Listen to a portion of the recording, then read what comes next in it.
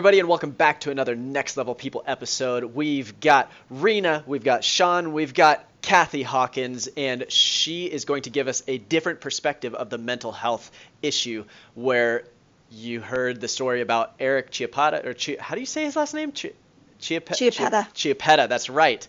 Eric Chiappetta, and all the things that he went through the whole cooking and owning restaurants and all the crazy things that he went to where he hit rock bottom.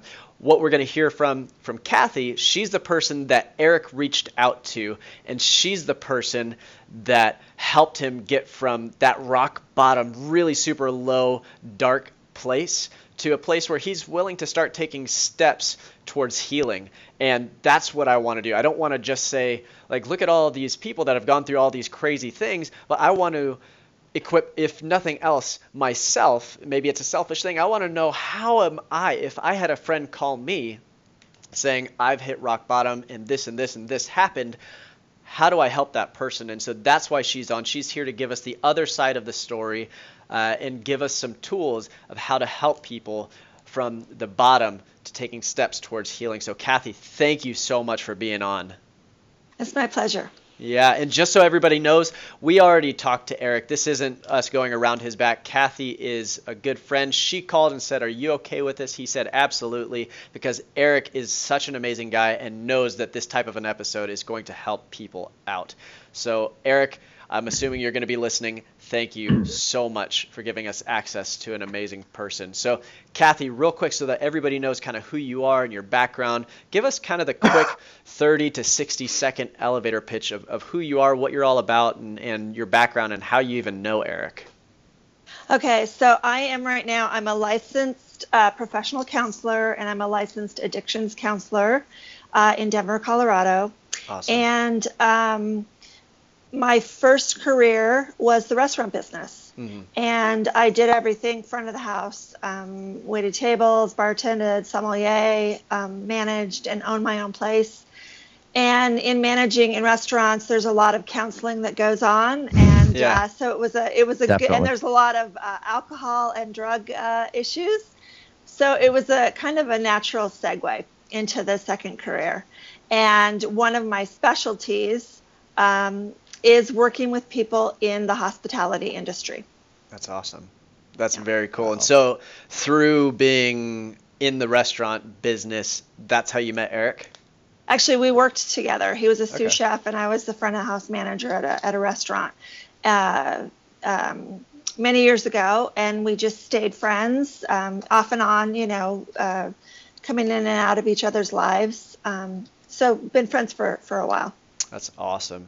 And so just kind of for anybody that has not listened to the episode we did with Eric, basically what he said is, I was at this low point. There were all sorts of thoughts. He was having problems with drinking and addiction of all sorts of kinds. And he had relational issues, all this stuff. He just realized, like, this culmination of all of these years of stress and things that he had been doing to his body, he became the person that he did not want to be. And he reached out to Kathy, and like I said, she basically helped him to get to that first step. And so, Kathy, when you don't have to give details about Eric, he laid pretty much the entire thing on the line in that episode. But let's take Sean for an example.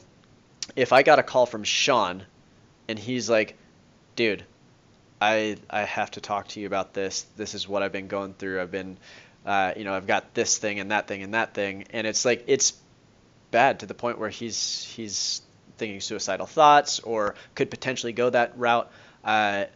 My fear right now is, if that happened with Sean or Rena or anybody else, like my brother or my sister or anybody, I literally, I would do everything I could, but I don't know what even to say. Like, that's just not something that I have had access to or experience with. Like, what in the world, what's that first thing that you should say before you dive into, like, do I call 911 or what? What do you say?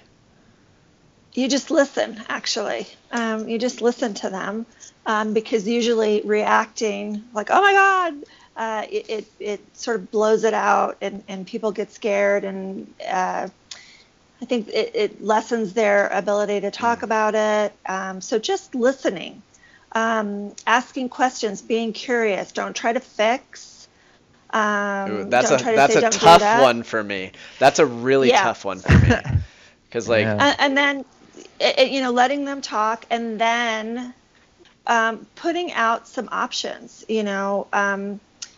Talking about there's a national crisis hotline. There's local suicide hotlines. There's even texting now, so you don't even have to talk to somebody by the phone. By phone if you don't want to. So there's a lot of different options for something really imminent. If they're really, if there's asking if do you have a plan? If they have a plan, if they've thought it out, a suicide hotline is the way to go. If they just are thinking about it, now I just kind of am thinking I'd be better off if I wasn't here, then encouraging therapy is the way to go.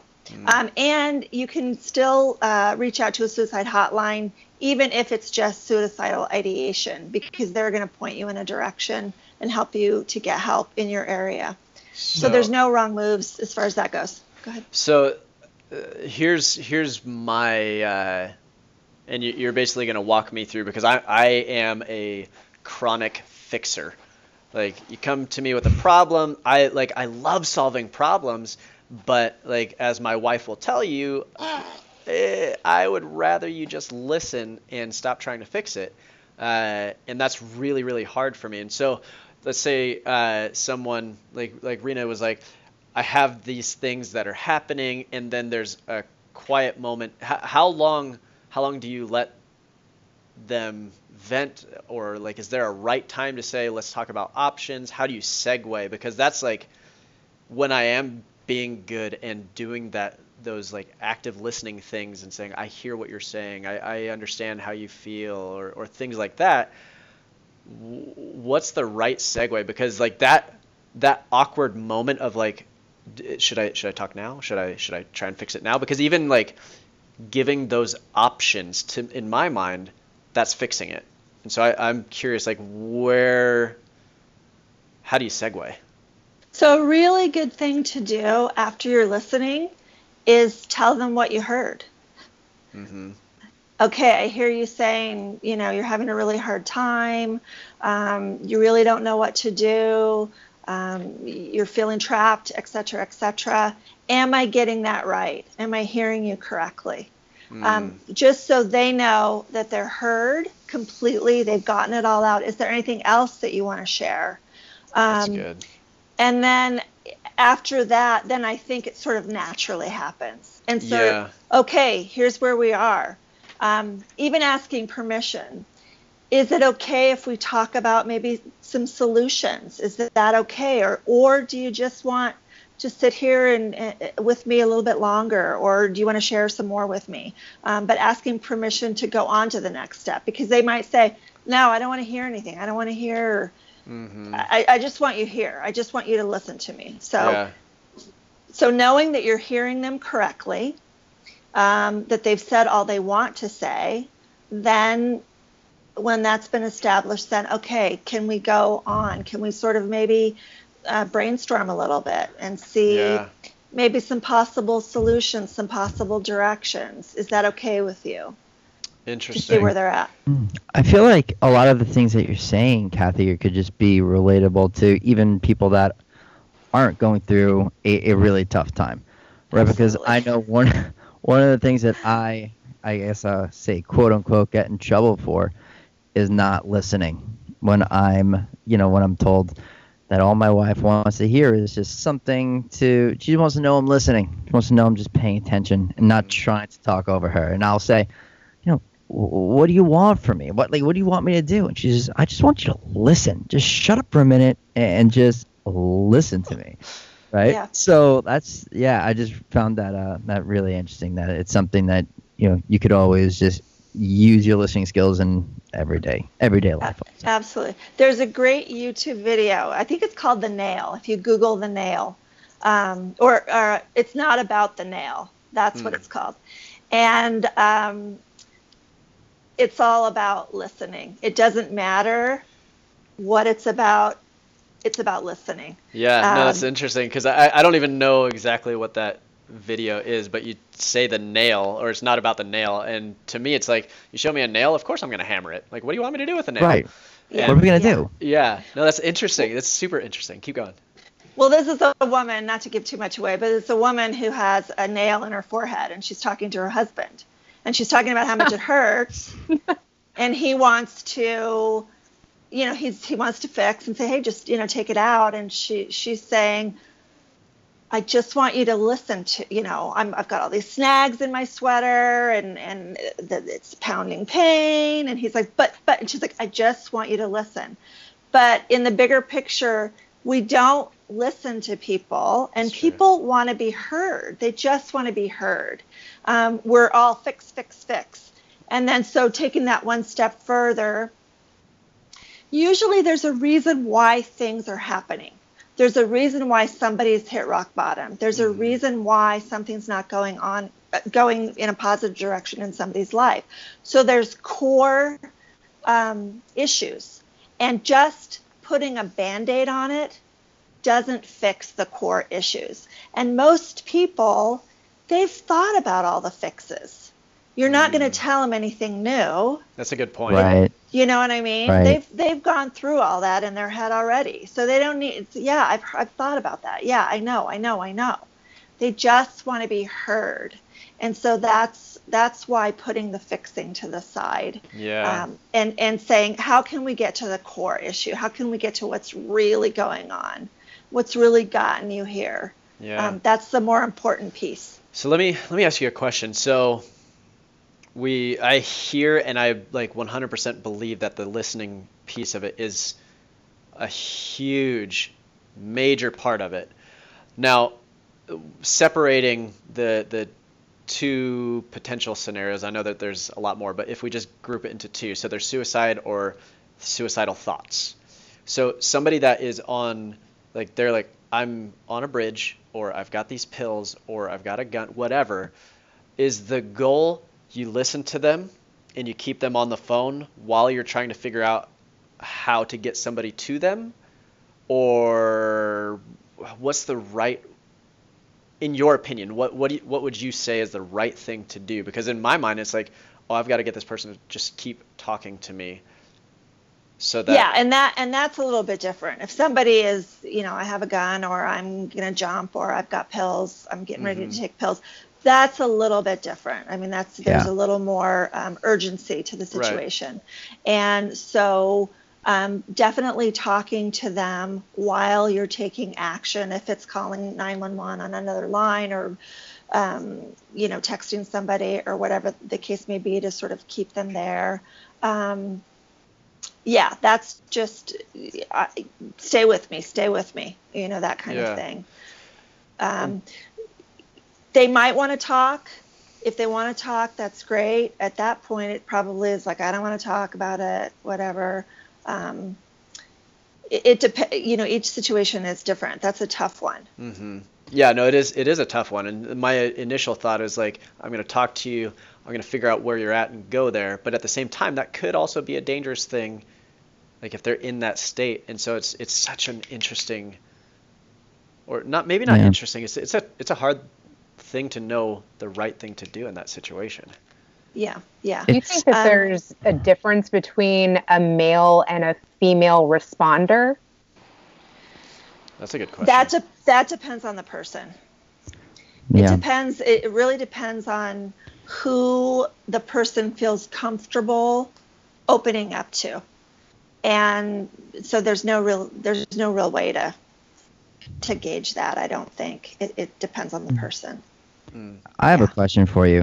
In terms of what we've been seeing lately with Kate Spade, Anthony Bourdain, and you look at all the rock stars, Chester Bennington of Linkin Park, and then you have Chris Cornell, Soundgarden, Robin Williams, all these people, all these famous people. It just seems like it's out in the air now, and they're suffering.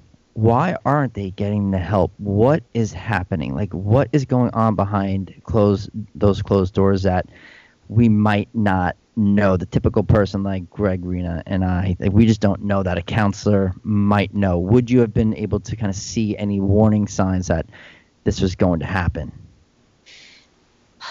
There's a lot of different, that's a big question. Mm-hmm. And there's a That's lot a lot. of, I'm sorry. That's like a 3 no, that's hour okay. That's okay. question. So tell us how to solve all of this. All of it. Eric mentioned Anthony Bourdain too. That Yeah. one really personally affected him. Yeah. This is the first thing that comes to my mind is stigma.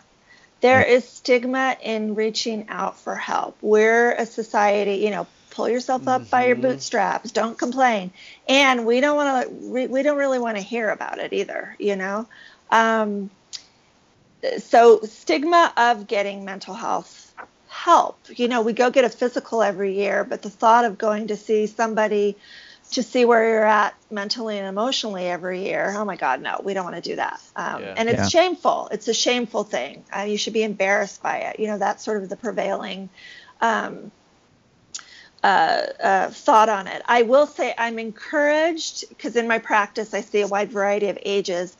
There are a lot of younger people that the stigma is lessening. So there are younger people that are reaching out. It's not embarrassing to say you go to a therapist as much as it used to be. So that's kind of changing, but I think it still exists. Yeah. It's a sign of weakness, but actually it takes great strength to go and reach out to somebody. And then in the hospitality industry, there's a lot of drugs and alcohol, and that's how you bond. You're with people for 12 to 15 hours a day. Yeah. You're exhausted. You can't be, you're so in the moment. It's so high pace. You have to be on it. And so to sort of relieve some stress and bond, because most of your life, your social life is with the people that you work with, and drinking is a way of bonding. You're the outlier if you say, hey, no, I'm going to stop here, or no, I'm not going to have a drink. And so you don't get that bonding. So there's reasons why it happens, and you fall into it, and it's really hard to get out. Even though, when I worked in restaurants, the DUIs were crazy. Everybody had a DUI. And, relationships breaking up. That's just it's it's accepted. And that's sort of a cultural thing, which is kind of sad. Well, it's very similar. It sounds like, it's a different type of thing, but in agency recruiting. And same thing with sales sometimes, like the super high, like you have to be on your game. You have to be high energy. You have to make 100 calls a day. You have to make that sale. Mm-hmm. You have to be up at night. You have to be awake and ready to go in the morning. And it's like the addiction, the culture around addiction is really tough because it's an expected thing. It's an expected thing. Like, wait, you're not going to drink with us? Oh, wait, you're not going to, exactly. Why wouldn't you take this pill? Right. Like, dude. You don't want an Adderall? You don't want 3 Adderalls and a Red Bull? No? Yeah. No? Okay. Yeah. No, it's a wild thing. It's like that in the entertainment industry, too. Yeah. I bet. Cigarettes a day when I worked at Jerry Springer. It was like, come into my office, light one up. Yep. Yeah.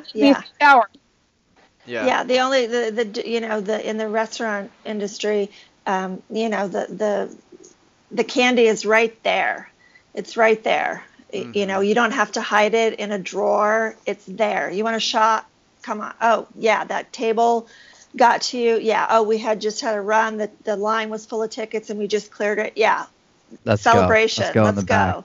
Yeah. I've been around that way too much. And then there's people who, and this happens, unfortunately, but there's people who maybe want to do something about their addictions, and then there's people who have addictions that don't, and they'll try and sabotage you when you're trying to do so. Oh, that's come true. On. I had that in my own story. Yeah, for sure. It's wild because once I got sober, the friends that I had before won't hang out with me. They won't talk to me. They it's like, I think that's probably, so the peer pressure of doing it in the first place is, in my opinion, not nearly as bad as when you're trying to exit that type of life. The peer pressure to not exit is so much harder. In my opinion, that was the hardest thing, because it's not just like for me, when I was doing my stuff, I had an emotional connection to alcohol and pain pills.